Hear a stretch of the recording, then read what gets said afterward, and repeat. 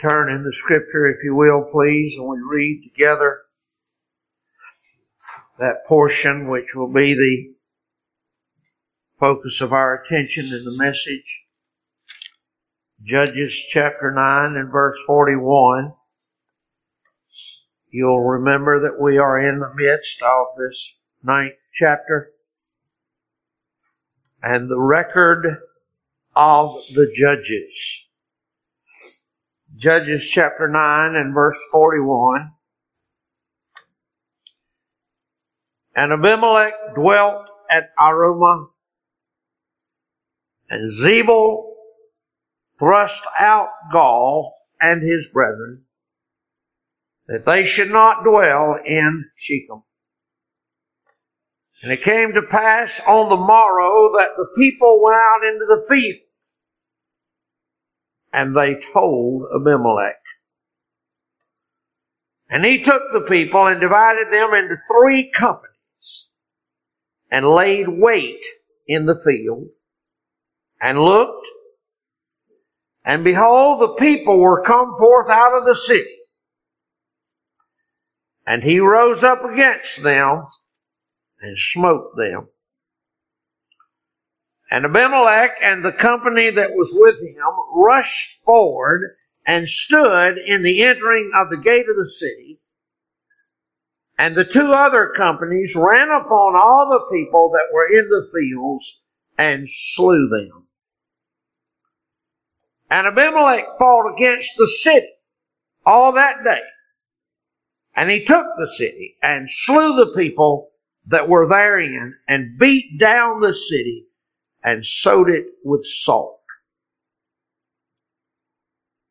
When all the men of the tower of Shechem heard that, they entered into an hold of the house of the god of Berith.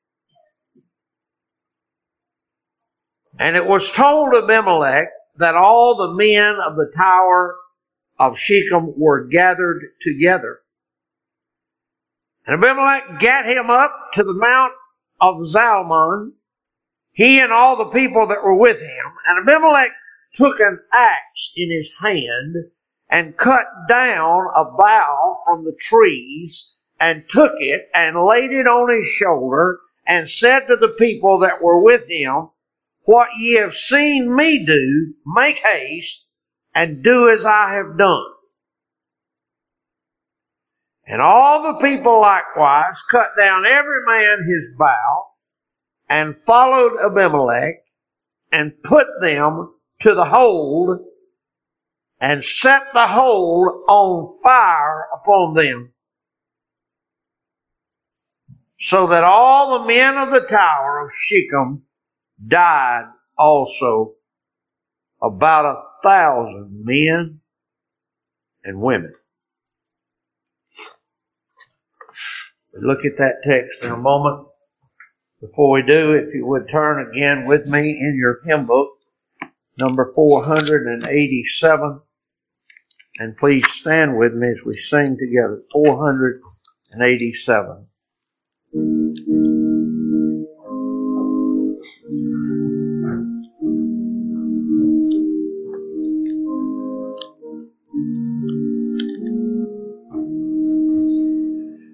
Jesus demands this heart of mine, demands my love, my joy, my care, but oh, how dead to things divine, how cold my best affections are.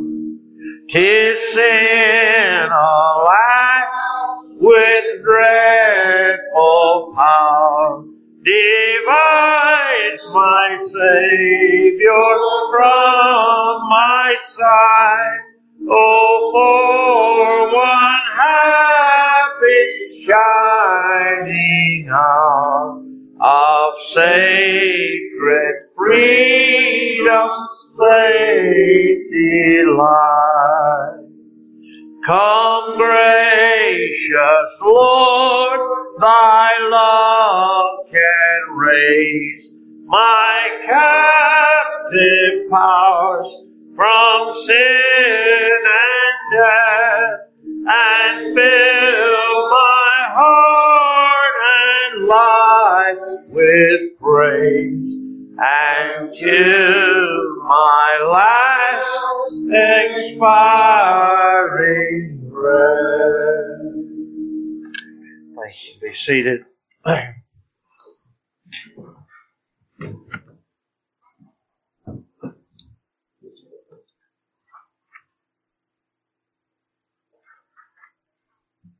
Burned alive.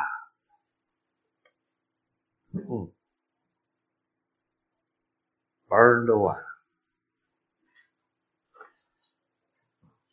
We return again this morning to the 9th chapter in the record of the judges of Israel. And now we have come down to this 42nd verse. Verse 42. I have already in this chapter spoken much to you about the treachery and villainy that pours out from almost every line in this dark and troubling record. Indeed, I used those two words, treachery and villainy, on last week, almost to the point that I feared of being tedious. And yet, alas, I must confess to you, I fear that in this record, the half has not yet been told. There was, you recall, the treachery and villainy of Abimelech's murderous plot to kill all 70 of the noble-born sons of Gideon. And he succeeded. He killed all but one. There was the treachery of that equally treacherous plot of Abimelech to seize power and exercise tyranny over his people. These same Shechemites who aided him in his murderous scheme, he plotted to rule over them with a heavy hand. And then there was after only 3 years of reigning among them, there was a horrible rebellion and a mutiny that we saw in a former message. A mutiny within their own ranks. And a plan was set afoot to topple Abimelech's government and even to capture and, if possible, kill him. And even as that plan was unfolding, we saw along comes one man yet even more vain and villainous than Abimelech. This man called Gaul. And he fanned the flames of rebellion and thrust himself forward to be the head and principal of a violent campaign to lead Israel even further away from God and plunge them headlong into bloodletting and corruption. And then there, just in the shadow of that disgusting villainy, we get a view behind the scenes, as it were, of yet another sabotage and nauseating depravity. The deceitful ploy of that man Zebul. Full of lies and deception. It was by means of his treachery, as you will recall, that these men of Shechem were drawn out into a wicked trap laid by Abimelech and Zebul. And the result in verse 39 and 40 was more bloodshed and more death and more destruction. And Gaul then and his brethren, verse 41, were thrust out of the city to face an almost certain assassination. And now today, as if all of that wretched scenery, as if all of that disgusting debauchery and criminality, as if all of that were not enough, the whole horrible story grows darker and more bloody yet.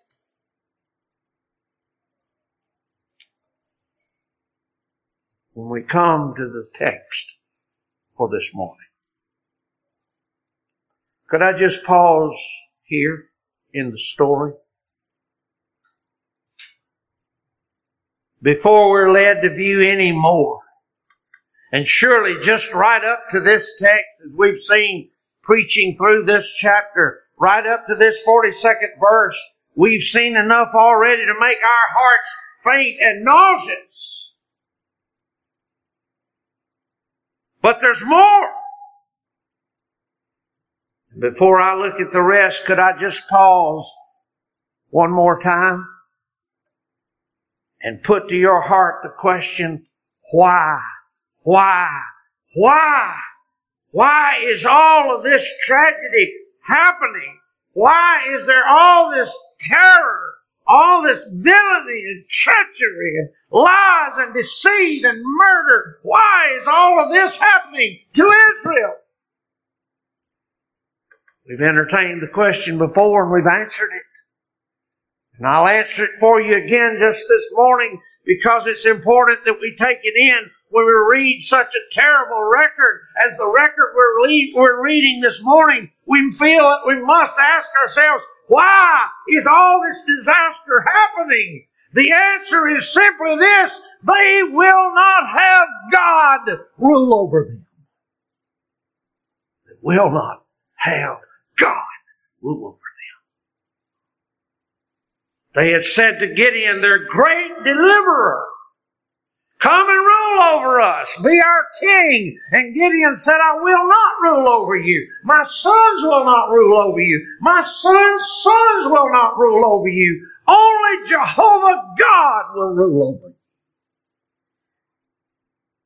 And they were never satisfied with that answer. Anything but God. Anybody but God. Give us anybody but God. Give us a treacherous, vile, wicked Abimelech. Give us a deceitful, lying Gaul. Give us anybody but God to rule over us. Oh, I can't emphasize that enough this morning. You want to know what's happened to America? We've come to a generation that will have anything or anybody but God to rule over. We don't want God to rule over us. Oh, can I just warn you this morning? When any individual man rejects the rulership of God, they'll be swallowed up in a tsunami of tragedy. Every individual man will be swallowed up in a tsunami of tragedy that rejects God as his ruler. Every family, extended beyond the individual, and I'll say to you this morning, every family will be drowned in a gulf of calamity and crisis when they have anything but God ruling over them. God will rule over them, or their lives will come to calamity. We expand it beyond the family. I say to you this morning that every nation will be crushed in disaster and death that will not have God rule over them. Every nation, the Scripture says,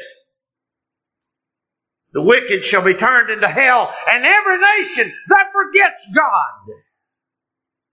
The nation that will not have God rule over them will result in death and destruction. It's inevitable.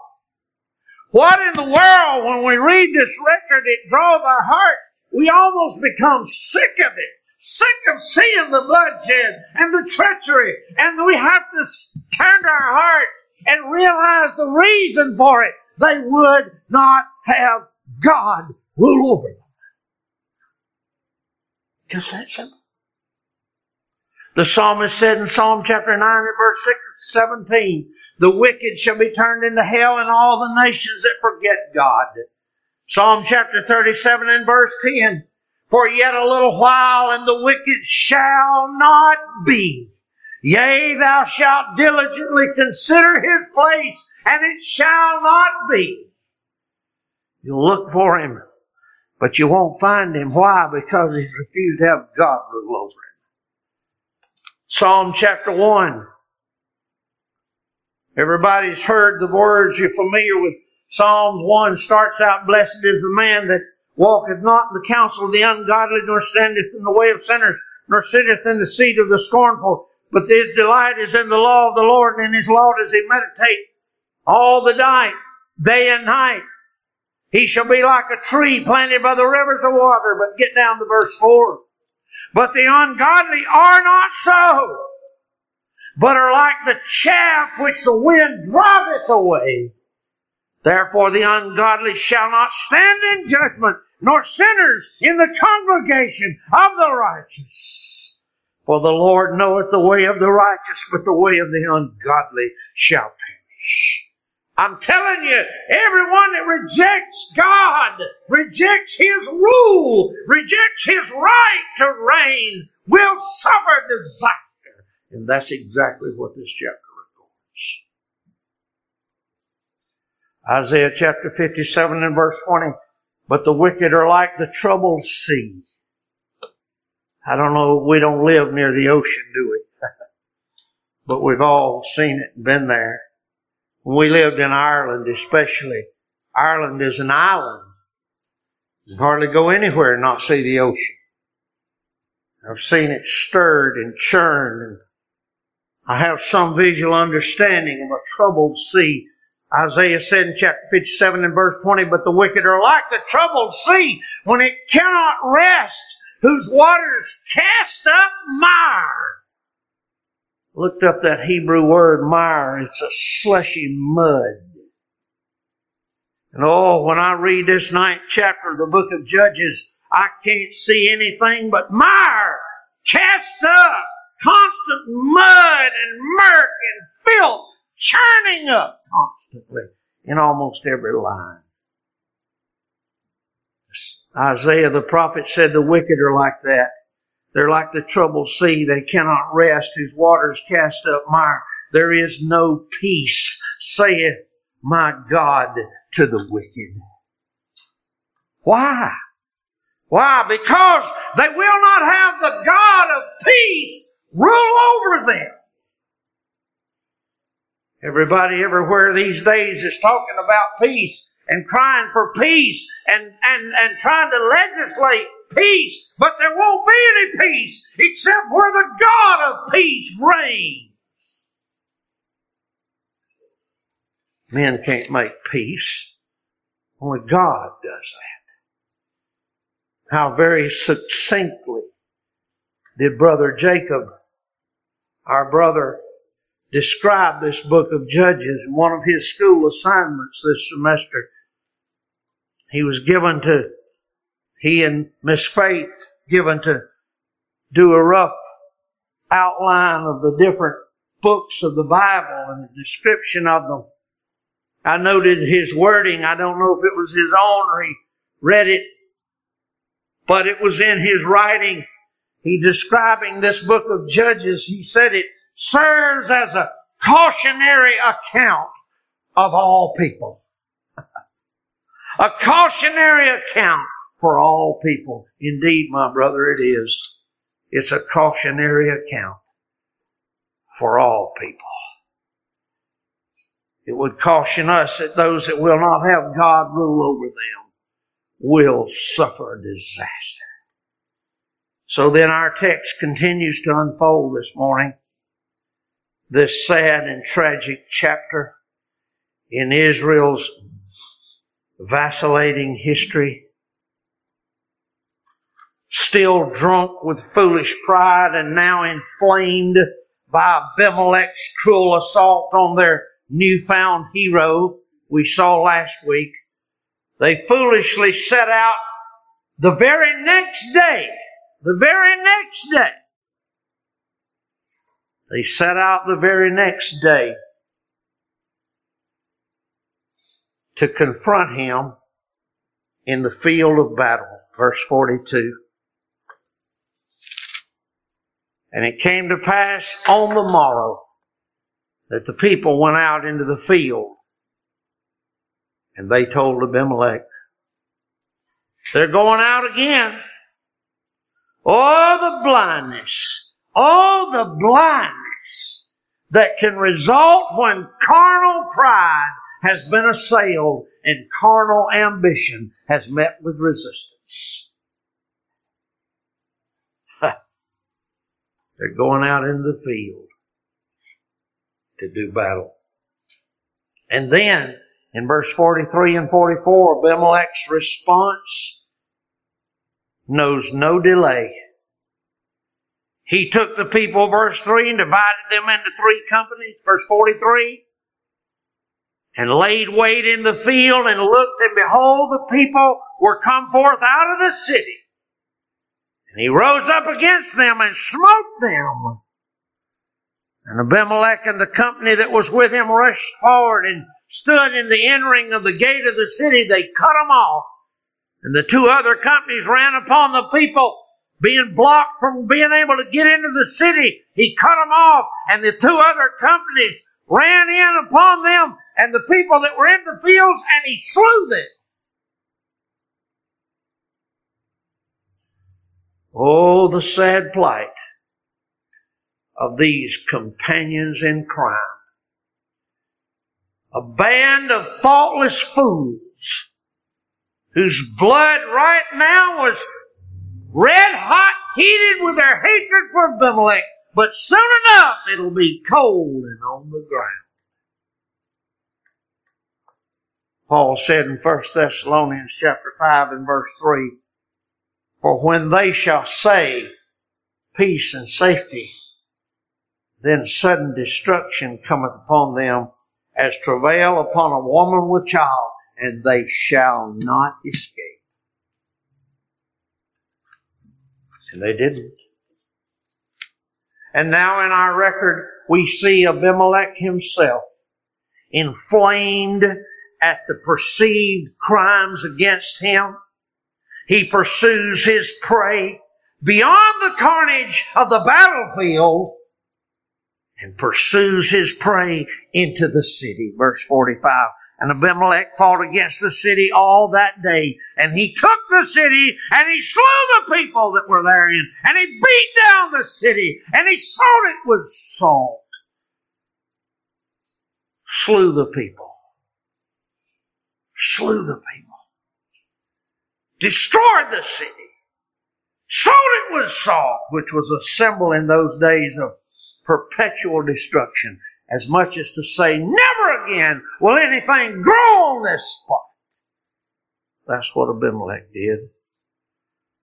So Abimelech has crushed his enemies and God's enemies. But this is nothing more than bramble burning bramble.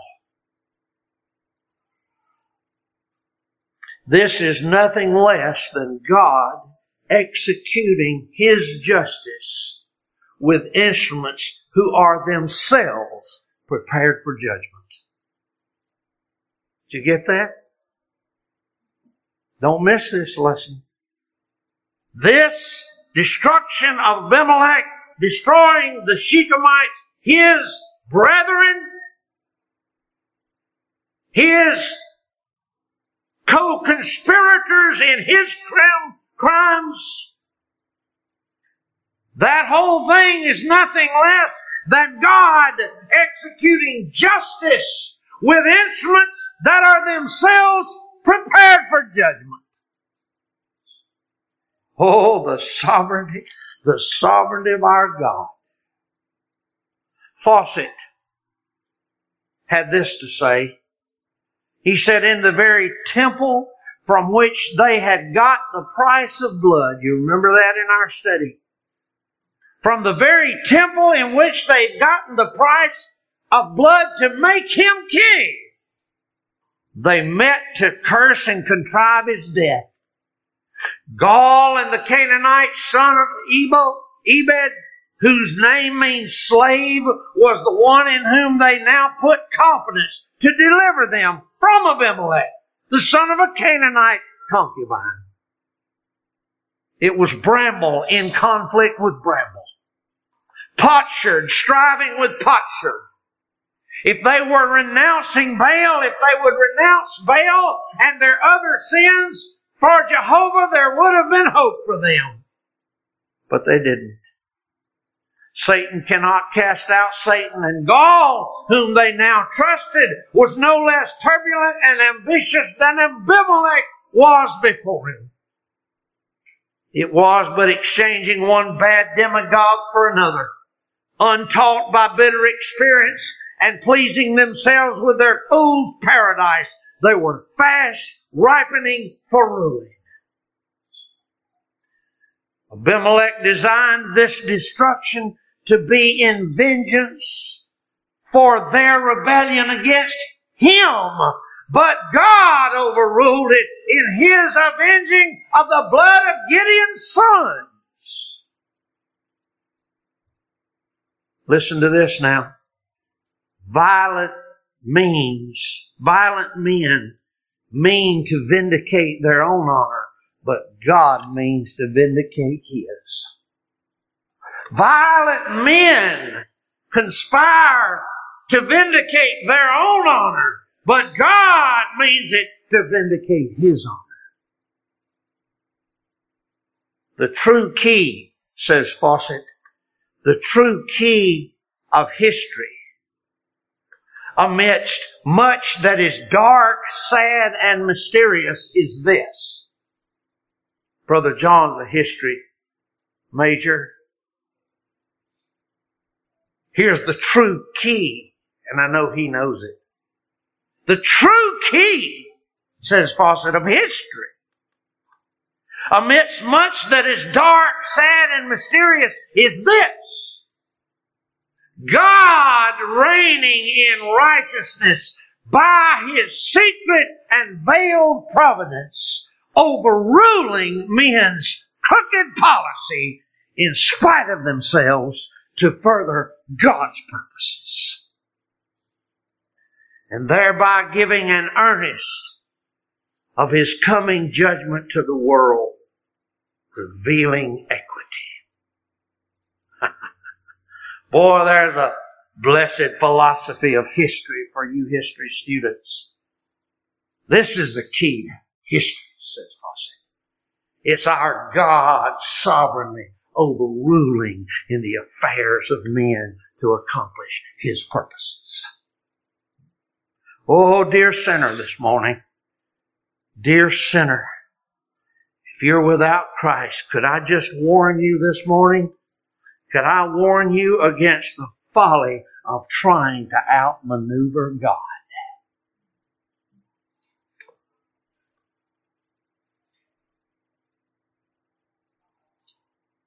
Even your plans are secretly laid in His providence to conspire against you. Even your plans are laid in His providence to conspire against you. Our God is sovereign. Matthew Henry well said, when God makes use of men as instruments in His hand to do His work, which Abimelech was in the hand of God, an instrument to destroy these vile, wicked sinners, and he was himself a vile, wicked sinner. Matthew Henry said, when God makes use of men as instruments in His hand to do His work, they design to maintain their honor, but God designs to maintain His own. Amen. The prophet Isaiah In chapter 10, he prophesies to Israel that he's going to use this Assyrian, this vile, wicked nation, this idolatrous, abominable nation of Assyria. He's going to call them down as his servants to punish Israel, his people. Chapter 10, the book of Isaiah.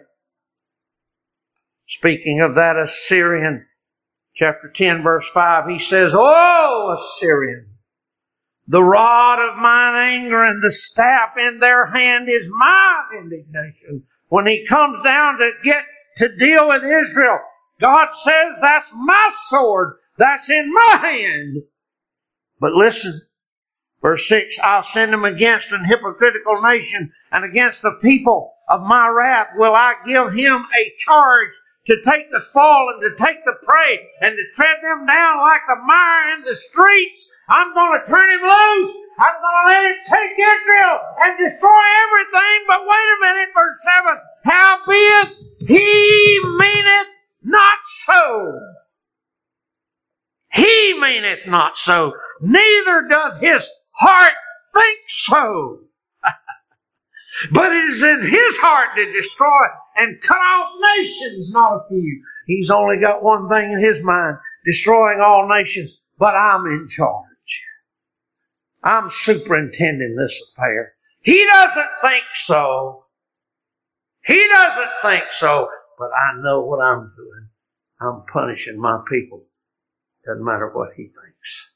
Amen. We got a sovereign God. I don't know how you could talk about God and not understand his sovereignty.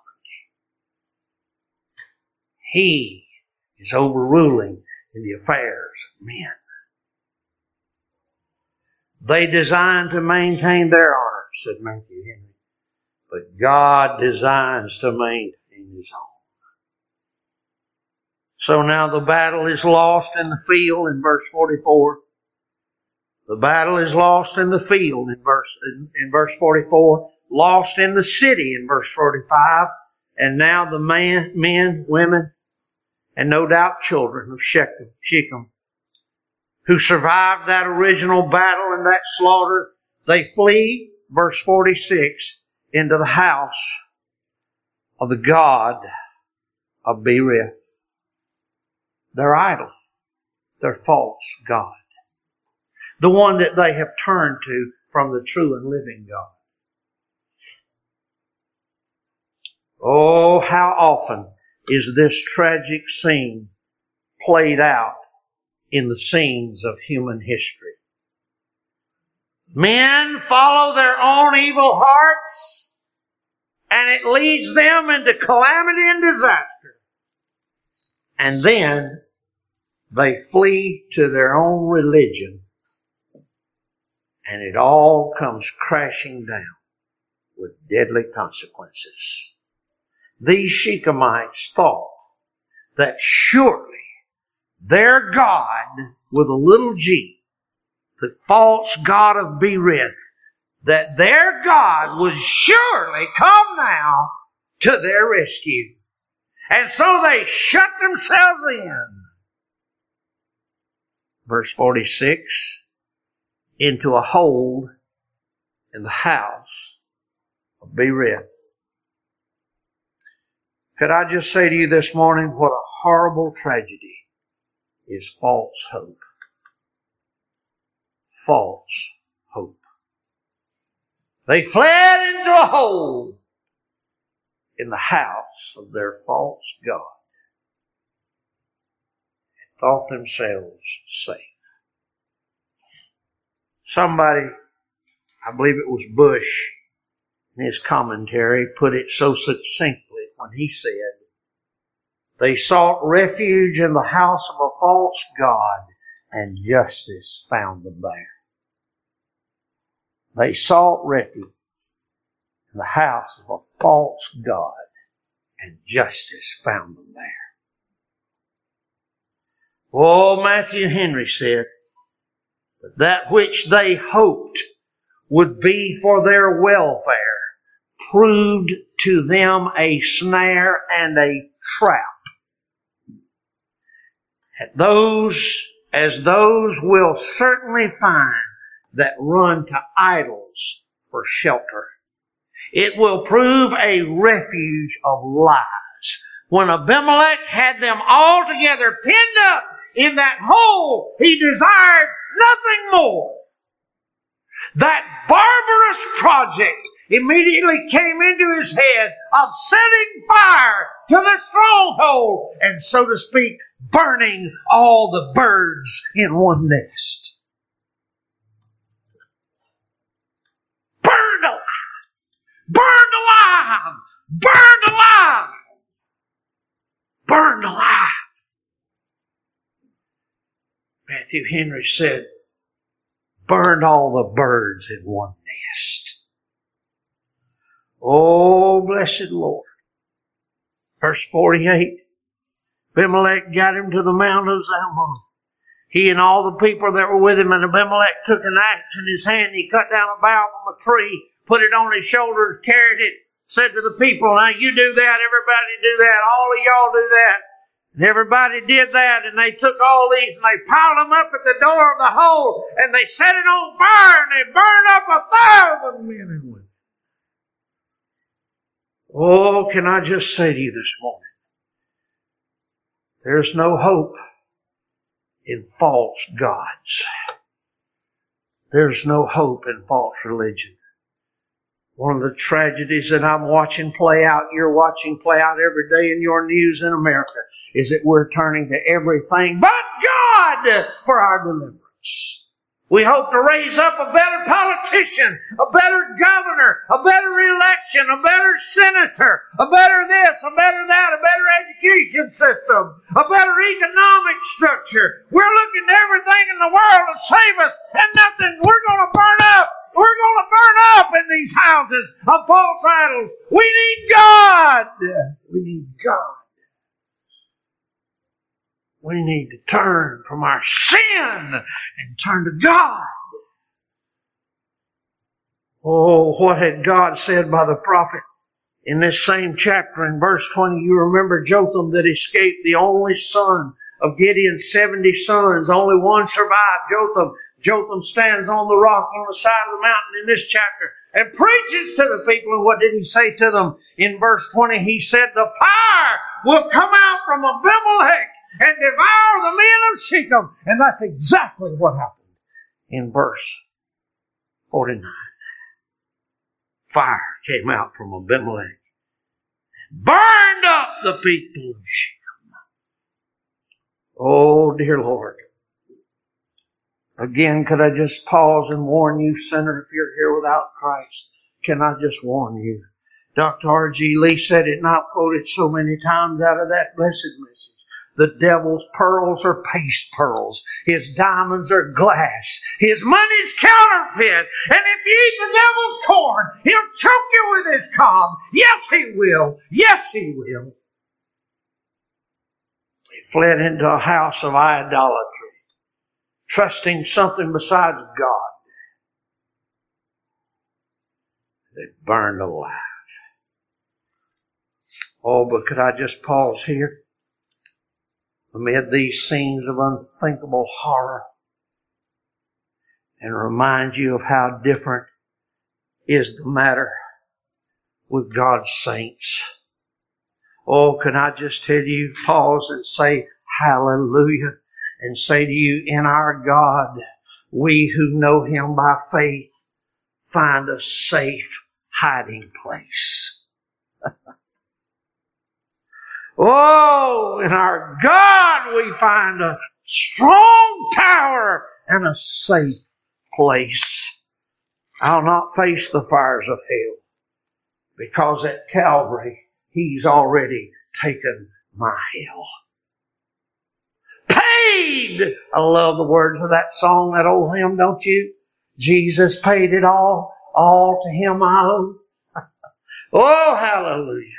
Jesus paid it all to Him I owe. Verse 27, Psalm 27, verse 4 and 6. Listen to this.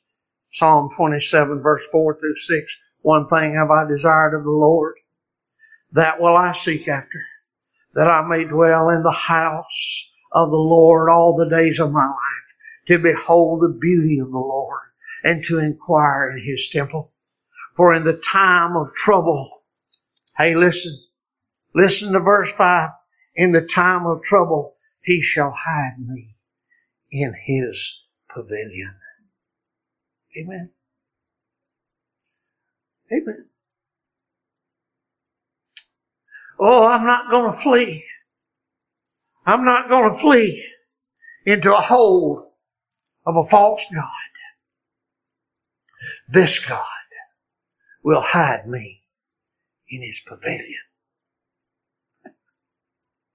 Oh, in the secret of His tabernacle shall He hide me, and He shall set me upon a rock.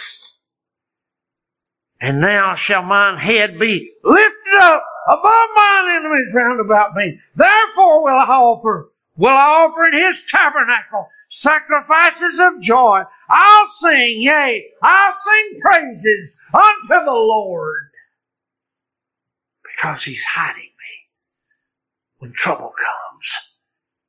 I know where to go. Not Washington. Not Atlanta. I know where to go. Oh, I'm going into the house of the Lord. He's going to hide me in His care, in His pavilion. Proverbs chapter 18 and verse 10 said, the name of the Lord is a strong tower. The righteous runneth into it and are safe. Hallelujah. Could I just say hallelujah?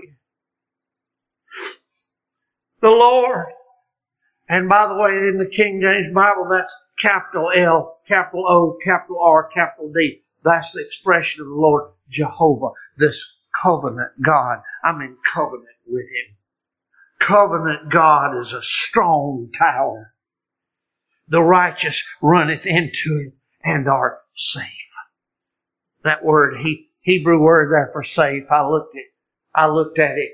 It literally means to be lifted up. I get lifted up above all the trouble. Oh, listen to this word. Can I just share this with you and I'll close? Psalm chapter 119, verse 117. Hold thou me up, and I shall be safe. And I will have respect unto thy statutes. Continue. Hold thou me up, and I shall be safe. Back over in the other. Proverbs 18, he said, I'll run into His tower, and I'll be safe. Now here's a paradox. I want to give you this, and I'll close. There's a paradox in this word safe. It's a Hebrew word that's an incredible paradox in the context of these verses. Because the word literally means open in a wide place. Now listen. The word means open in a wide place.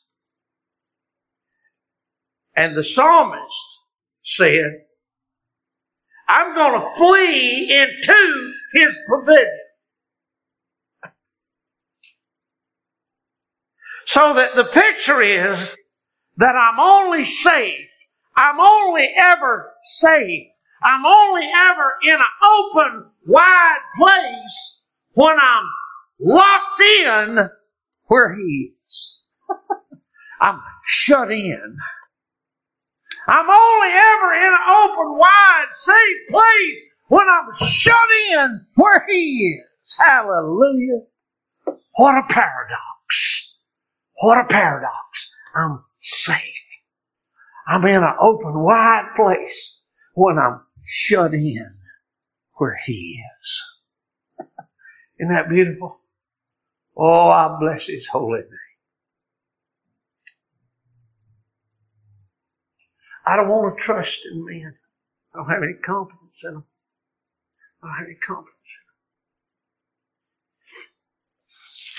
in them. when trouble comes, even when that trouble is the fruit of my own sin, I want to flee into the tower. This tower. I want to flee to Him. Flee to Him. And let Him shut me in a wide open place. I'll be safe there.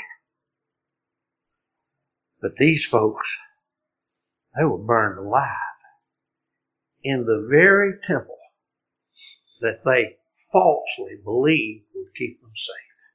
We got a world of folks these days that are trusting in a lot of towers that are not going to keep them safe. Remember the story the Lord Jesus gave?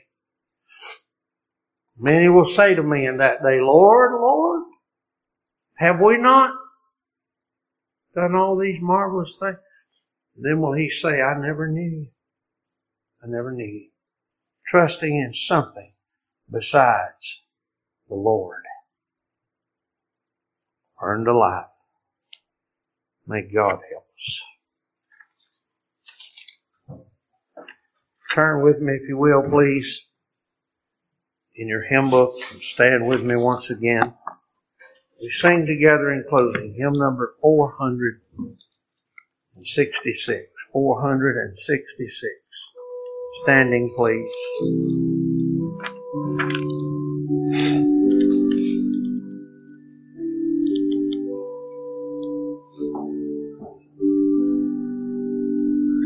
With guilt oppressed, bowed down with sin, beneath its load I groan.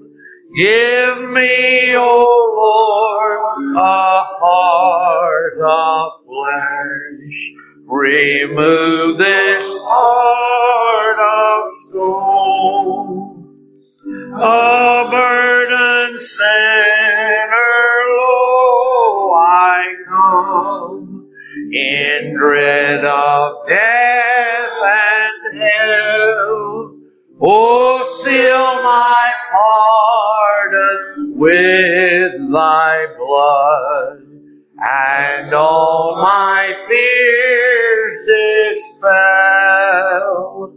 Nor peace nor rest my soul can find, till thy dear cross I see, till there in humble faith I cry, the Savior died for me.